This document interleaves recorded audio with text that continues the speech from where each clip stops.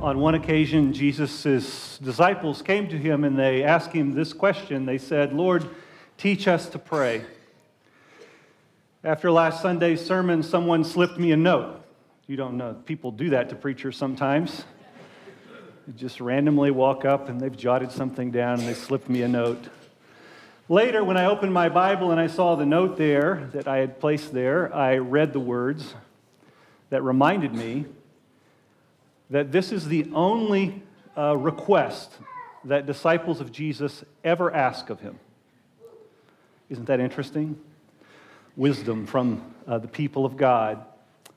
Lord, teach us to pray, and I hope as we move through the beginning of this new year and we take these words and we own them again, as we pray them together again and again and again, as we see them represented, as you just saw them represented, that those words will begin to move you more deeply toward the God who loves us and has revealed himself in Jesus Christ.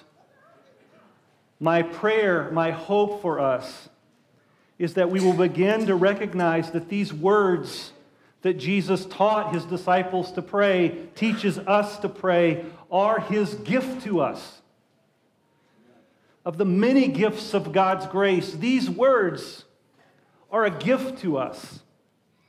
They are words from God that become the words on our own lips collectively together, prayed to God, words from God to God. And because they're from God, they are God's gift to us. And as we pray them, speak them back toward God, whom we address, they form us. They are words that we say so that our hearts are tuned to beat one with God's heart. And it's easy for our collective spiritual heart to get out of rhythm. And so we say them again and again and again so that our heart might beat one with God's heart. We pray them so that we are formed to care about the things that God cares about. Because it's easy for us to begin to get preoccupied and care about all sorts of things that are pressing, and we give them all kinds of weight in our lives and in our consciousness. And so we come back to this prayer so that we might care and think on the things that God cares about most. We say these words, the simple practice of saying them, not just individually but collectively, again and again and again. The practice of saying these things means that something is being written on our hearts. The life of God is being inscribed in us. There's nothing more important than that. The life of God inscribed in us. Thanks be to God for this gift. Let us pray. Oh God, as we gather and assemble in this place and turn our hearts and our faces more fully toward you, we pray that you will be glorified. We pray, Father, that you would do your work in us. We pray that as we gather around your word and we open it and we listen to the story that it tells, that as we sit with it, that it might, by the power of your Spirit, penetrate deep into our hearts, that your life might be inscribed upon us. Oh God, we proclaim that you are holy and there is none like you. Bless your people gathered around your word today. We pray in the name of Jesus. Amen. And so the prayer begins like this. Our Father in heaven, hallowed, holy is your name. Our Father in heaven, holy is how the prayer begins. We may say this over and over as we take it up and say it over and over as we have heard it prayed before and referenced it before. It may be easy to kind of slide into this prayer that Jesus gives us as gift. To kind of ease our way in. It's let me catch up. Our Father who art in heaven, hallowed be thy name. That's how it begins. We pray the Our Father. We may not really lock in to the prayer on our own lips until later in the prayer. Maybe when we get to that, give us our daily bread part. Yes, I'm interested in that. My stomach, my body reminds me. That's a good thing. Give us today our daily bread. But the power of this prayer in its opening words is that it draws our attention to the holiness of God again, no matter what angle we come to the moment or to the prayer from. Whether we slide into it from the side, from the left or from the right, we kind of walk into this in the ordinary mundaneness of our lives. It calls us back, it turns us back again to the holiness of God. Or whether we come at it from below. You know what I mean by that? There are just some moments where our hearts are heavy and our souls are downcast and trodden, to use a little more archaic language. You just feel blue. And things get hard. I mean, I don't know how I'm feeling the need to just acknowledge that as we turn into this new year with all the hope that a new year brings, we are still yet wrestling through, still praying for our own people at home or in hospital because of this virus. And then on top of that, the flu. And then on top of that, all the other stuff we deal with. I mean, come on, enough, God. We've had enough. Our hearts turn down, and we come to this prayer sometimes from the ordinariness, the routineness. We're just kind of going through the motions from the side, or sometimes we come to this prayer from below. When we come to it from below, the prayer reaches down, and the prayer grabs us in its opening words, and it turns our attention up again, back toward the God who is holy. Or maybe we come to the prayer from above, and by that I mean, we just feel like, man, I'm rocking it. Things are going great. Life is good, and we can even be tempted to think a little more of ourselves than we should. We come to this moment, these first words of the prayer from that place, and the prayer draws us back again to the God who loves us and who created us. It turns our attention back to the holiness of God. Our Father in heaven, holy. Our Father in heaven, holy. That move to the holiness of God is written in our DNA. Really, if you're among the people of God or claim to be among the people of God, or you've just sort of sojourned for a while, wandered in among the people of God, you will notice that in the DNA of God's people, meaning passed down from generation to generation to generation, going way back to the beginnings, is this notion of the holiness of God. Do you know the first place among God's people in the story of God that's told to us in Scripture? From the Hebrew Bible, our Old Testament forward, the first place where the holiness, the mention of holy occurs. Do you know where this is, anyone, by chance? It's in the creation story, so that's great. But maybe not where you think. It's at the end of creation. Genesis 2 says, "Thus the heavens and the earth were completed, so on the seventh day God rested, and he blessed the seventh day and made it holy." It's the first place in the story of Scripture that holiness, holy is mentioned. God, who created all things, is the origin of all things and the sustainer and the giver of life to all things, stepped back when it was all complete and took it all in and rested and said that day, the day to rest, not just to rest, but to take in the goodness of the whole creation, that day will be called holy, set apart. And do you know that the next place that the holiness of God is mentioned is in this passage that was read for us this morning from Exodus 3, where God's people, whom He's called through Abraham, have found themselves under the oppression of Pharaoh and Egypt. And God says, I will not let it stand, and He's going to call forth a leader to set the world right, to set His people right, to bring justice to the oppressed. And that it's Moses, as he's out in the fields of his father Jethro, that notices a bush that burns, but it does not burn up. I want to say this, a little note. In that part of the world, the notion of a combustible bush, we think that's the miracle. It's this bush that caught on fire, and it caught Moses' attention. Actually, no. Not so uncommon experience. It's dry, it's arid, the sun reflects in the right way, and much as you might expect, there might be a tuft of a bush that then ignites and then burns itself down, and it's gone. But what Moses noticed among the occurrence of this is that when this bush ignited and burned, and he caught his attention, and he turned to look at it, what? It did not burn. It didn't burn up. It was not consumed.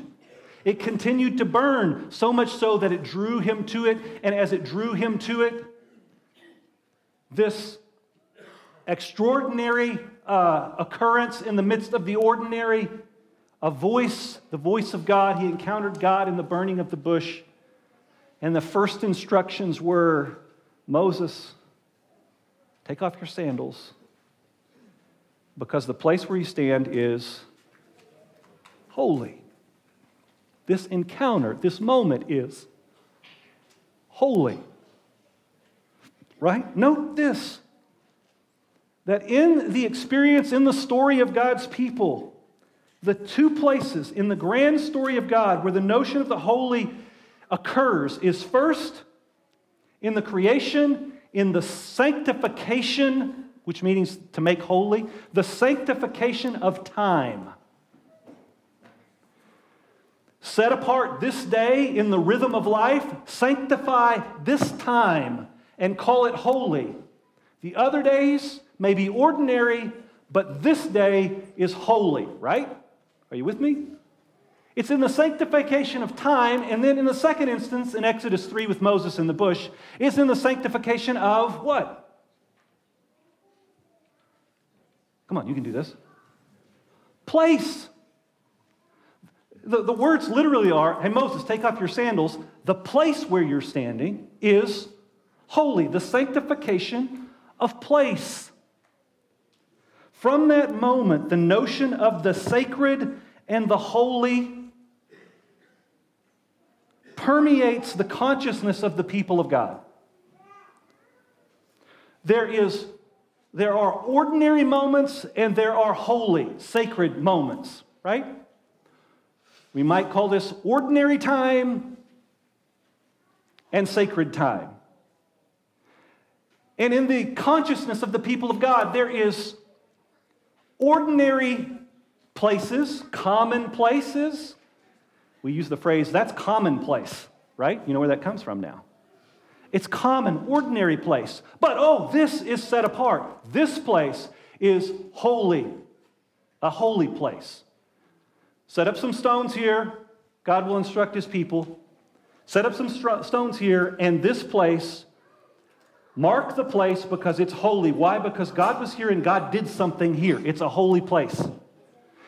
Sanctification of time and sanctification of place, dividing the ordinary from the sacred. It's little wonder that God's people take so seriously Sabbath in the Old Testament. Do you remember how bent out of shape that people got when their notions of the Sabbath seemed to be violated? Right? Why? This is big business. This is connected to the holiness of God. It's little wonder that they're so concerned about Sabbath, and they're concerned about, in the other instance, temple.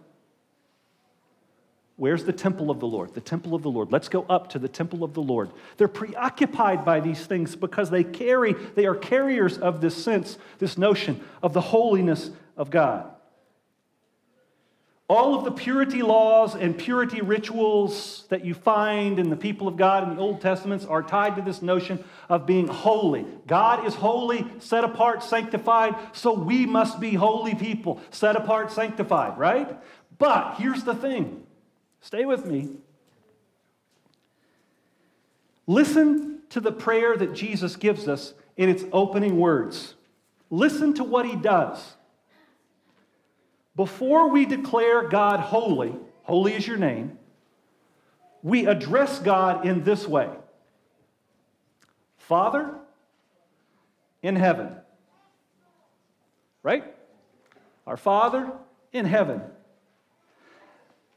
The prayer says, in the first move of the prayer, in our first utterance of the prayer, that God is addressed as holy, transcendent in heaven. Above us, beyond us, mysterious, not like us. We are not God. He is God. He is holy, transcendent. He is God in heaven.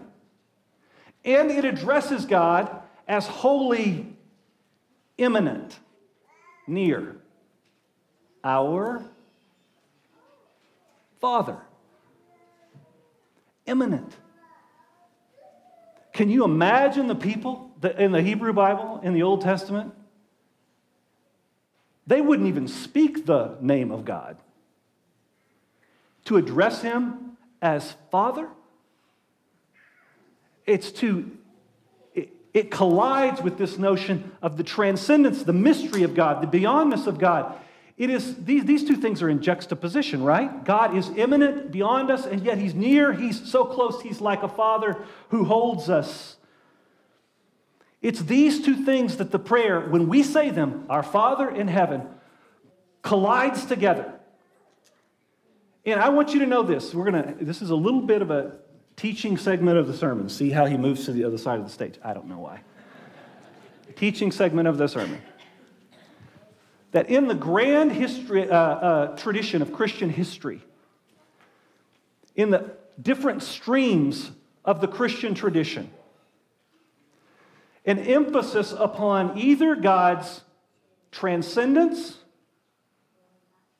beyondness, or God's immanence, his nearness, is played out. It's like it's not all one or the other, but different traditions emphasize different things. Think about this for a moment.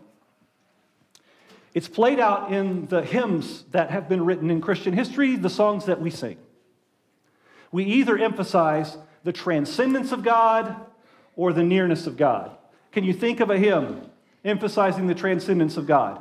It will be harder for you to think of that one because our particular tradition, stream, leans more towards the nearness of God than we do the transcendence, but yet we sing songs like this one. God moves in a mysterious way. Have you heard this hymn? His wonders to perform. God moves in a mysterious way. He's beyond us. It's mysterious. We don't understand God's ways, and yet he is God. He is holy. He is other, and we want him to be holy other. We don't want a God like us. We need a God who is wholly transcendent. We sing songs like that, and then we also sing songs that sometimes shape us to think of God as being very near, right? When I was a kid, maybe for you too, we sang this little song that went, "My best friend, Jesus is my best friend." Do you remember that? Did anybody else? Jesus is my best friend. I am not alone. I am not alone. We'd sing, "He's my comforter," and then "He's my nightlight," which was great when you're a kid because the darkness is scary and mysterious, but Jesus is light, near. You hear the difference? This is a little fun thing for those of you who like to be entertained with different thoughts. Think about how many songs we sing, as we sing them, emphasize the transcendence of God, and how many songs we sing emphasize the nearness of God. I would suggest to you that we lean in all of the different streams of Christian tradition and Christian history, we lean more towards emphasizing the nearness of God, right? It's played out in architecture. Are there any architects, designers, anybody in the congregation who does that sort of thing? Sort of? The spaces that we inhabit are not neutral. Builders know this. They're designed not only to be beautiful or functional, but to carry meaning in many cases, right, Art? To carry meaning. We incorporate things that carry meaning. How many of you have ever been in a cathedral? Ever visited a cathedral? What's your experience of walking into a cathedral? When people are visiting a cathedral, let's say it's not for a worship service or something like that, but it's just to visit, have you ever noticed everyone walks around whispering? Why are they whispering? Reverence.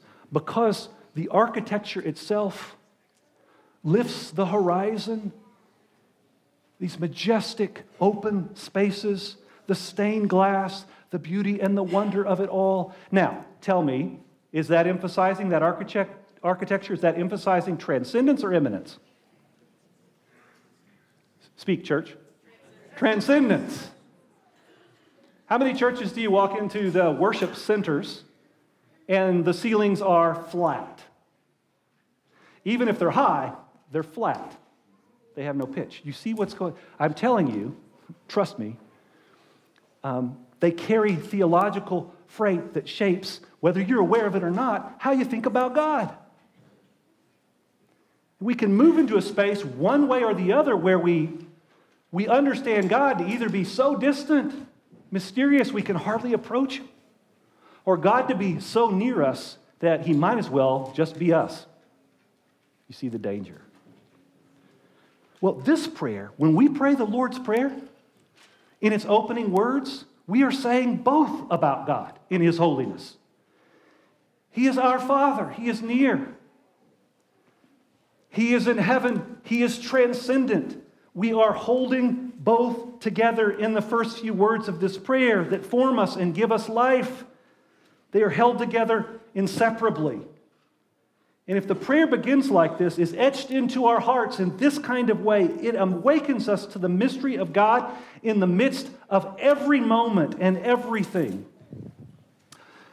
Someone gifted me this a couple of years ago. This resource, it's called Every Moment Holy. You might think that would be a good resource to bring to a sermon like this. Every Moment Holy. And I just want to share the opening words in the introduction to this resource. You'll see them on the screen.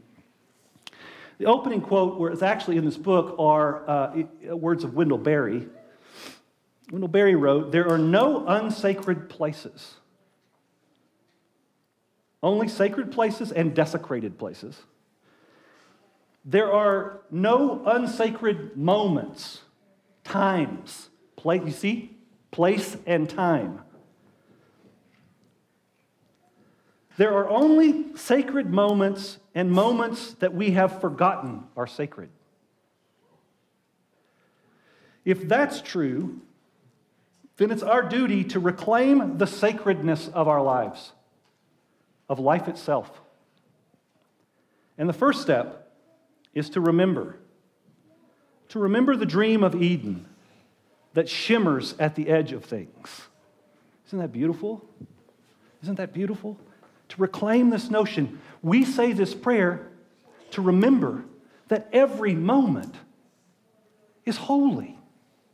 That the life of God infuses all things in all people and all places. The life of God infuses those things. Now, I want to say this, that it's important insofar as we set aside place and time, like this morning, this assembly, that function of that is to remind us to come together, to remember, to say these words again in our worship so that we remember the sacredness of all things.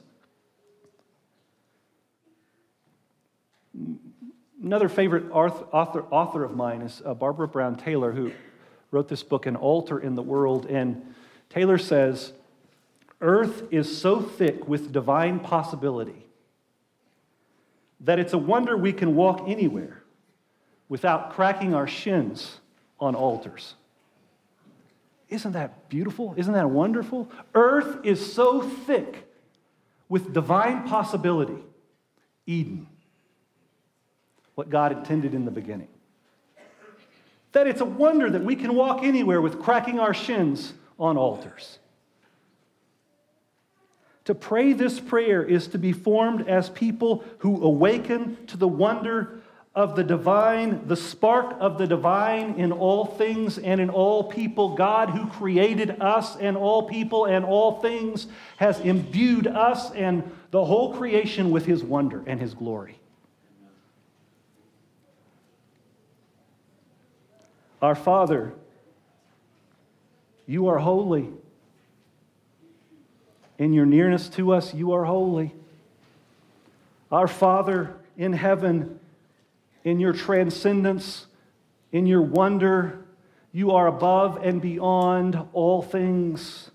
We hold the two together, the holy, mysterious God with us and in all things. Brother Lawrence was a 17th century monk. Any of you ever heard of Brother Lawrence? You know, in your study of 17th century monks? And he had this observation as he came. His own journey to deepen his life with God is that religion comes up with all kinds of devices to bend us toward God, which is a good thing, right? To be bent toward God. But the genius of his observation and his life was that those things, in their good intent to bend us toward God, we begin to believe are the only things that bend us toward God. If you want to find God, go to church. If you want to find God, then do these things. If you want to know the holy, then do these things. And those are good invitations and gifts, right? But it tends to move us in ways that turn us away from noticing God in all things. And so Brother Lawrence, assigned to the monastery kitchen, believed that every task and every moment was the medium of God's love. Let me just say that again. Every task and every moment, the medium of God's love. When he took up the dishes to wash them for his brothers, he believed that was a moment to experience and to know the presence of God, the practice of the presence of God in the ordinary things, in the ordinary moments, in the ordinary places. He believed God was found in those places, and he prayed the prayer, I'm certain of it. Our Father, near, in heaven, wholly transcendent, holy among us. And we pray the prayer because we must. It's essential. It's pure gift. Otherwise, I will wake each morning and I will miss God in the most ordinary task. And you will too. You will get up and you will go about your day and your rhythms. And at some point it may dawn on you to think of God, but the prayer invites us in each waking moment to embrace the presence of God in the most ordinary of tasks. Otherwise, if in the absence of us praying this prayer in these opening lines, we will interact with those, some of whom we love dearly and others of whom we think we just have to tolerate. We will interact with others and miss God in the wonder of the other person whom God created. We will just see them as a nuisance or a means to some other ends for ourselves. We will miss the wonder and the majesty of God, the spark of life in the Creator who created every single individual. We will miss it. We pray this prayer so that we don't miss it. We don't miss the moment. We don't miss the person. We pray this prayer because it is too easy for us to slide into a lazy faith that easily divides the world into sacred and secular. You understand that that's a lazy faith, right? And that churches and Christians, especially these days, without any depth of the Spirit, just say, well, that is secular. But we are holy and sacred. It's possible that out there in the midst, it's tangled up, but out there in the midst of everything that we think is ordinary and secular, there's the spark of God's life. It's a lazy faith to just divide the world up like that. And so we pray the prayer so that we might seek and know the divine. We say, Our Father in heaven, holy is your name, and we are awakened to the presence of God in each moment. We say the prayer that God has given us so that we might know the holy in every moment and in every place and in every person. Thanks be to God. Let us pray. God, turn our hearts back to you again. We take just a moment to thank you for these words that we've already taken up together and prayed together. We come to you, our Father, beyond us in the heavens and above all creation, and yet among us. And we say, holy is your name. You are holy, God. And we pray that having said it, that by your Spirit it might echo and resonate within us, it might be written deep on our hearts, so that in each moment, as we rise from our seats to sing these songs and to gather at this table, as we leave this place and interact with each other, as we move into life, that we might be captivated in wonder of your holiness and your majesty. Draw us deeper into your life and deeper into your love and deeper into your holiness. We pray in the name of Jesus. Amen.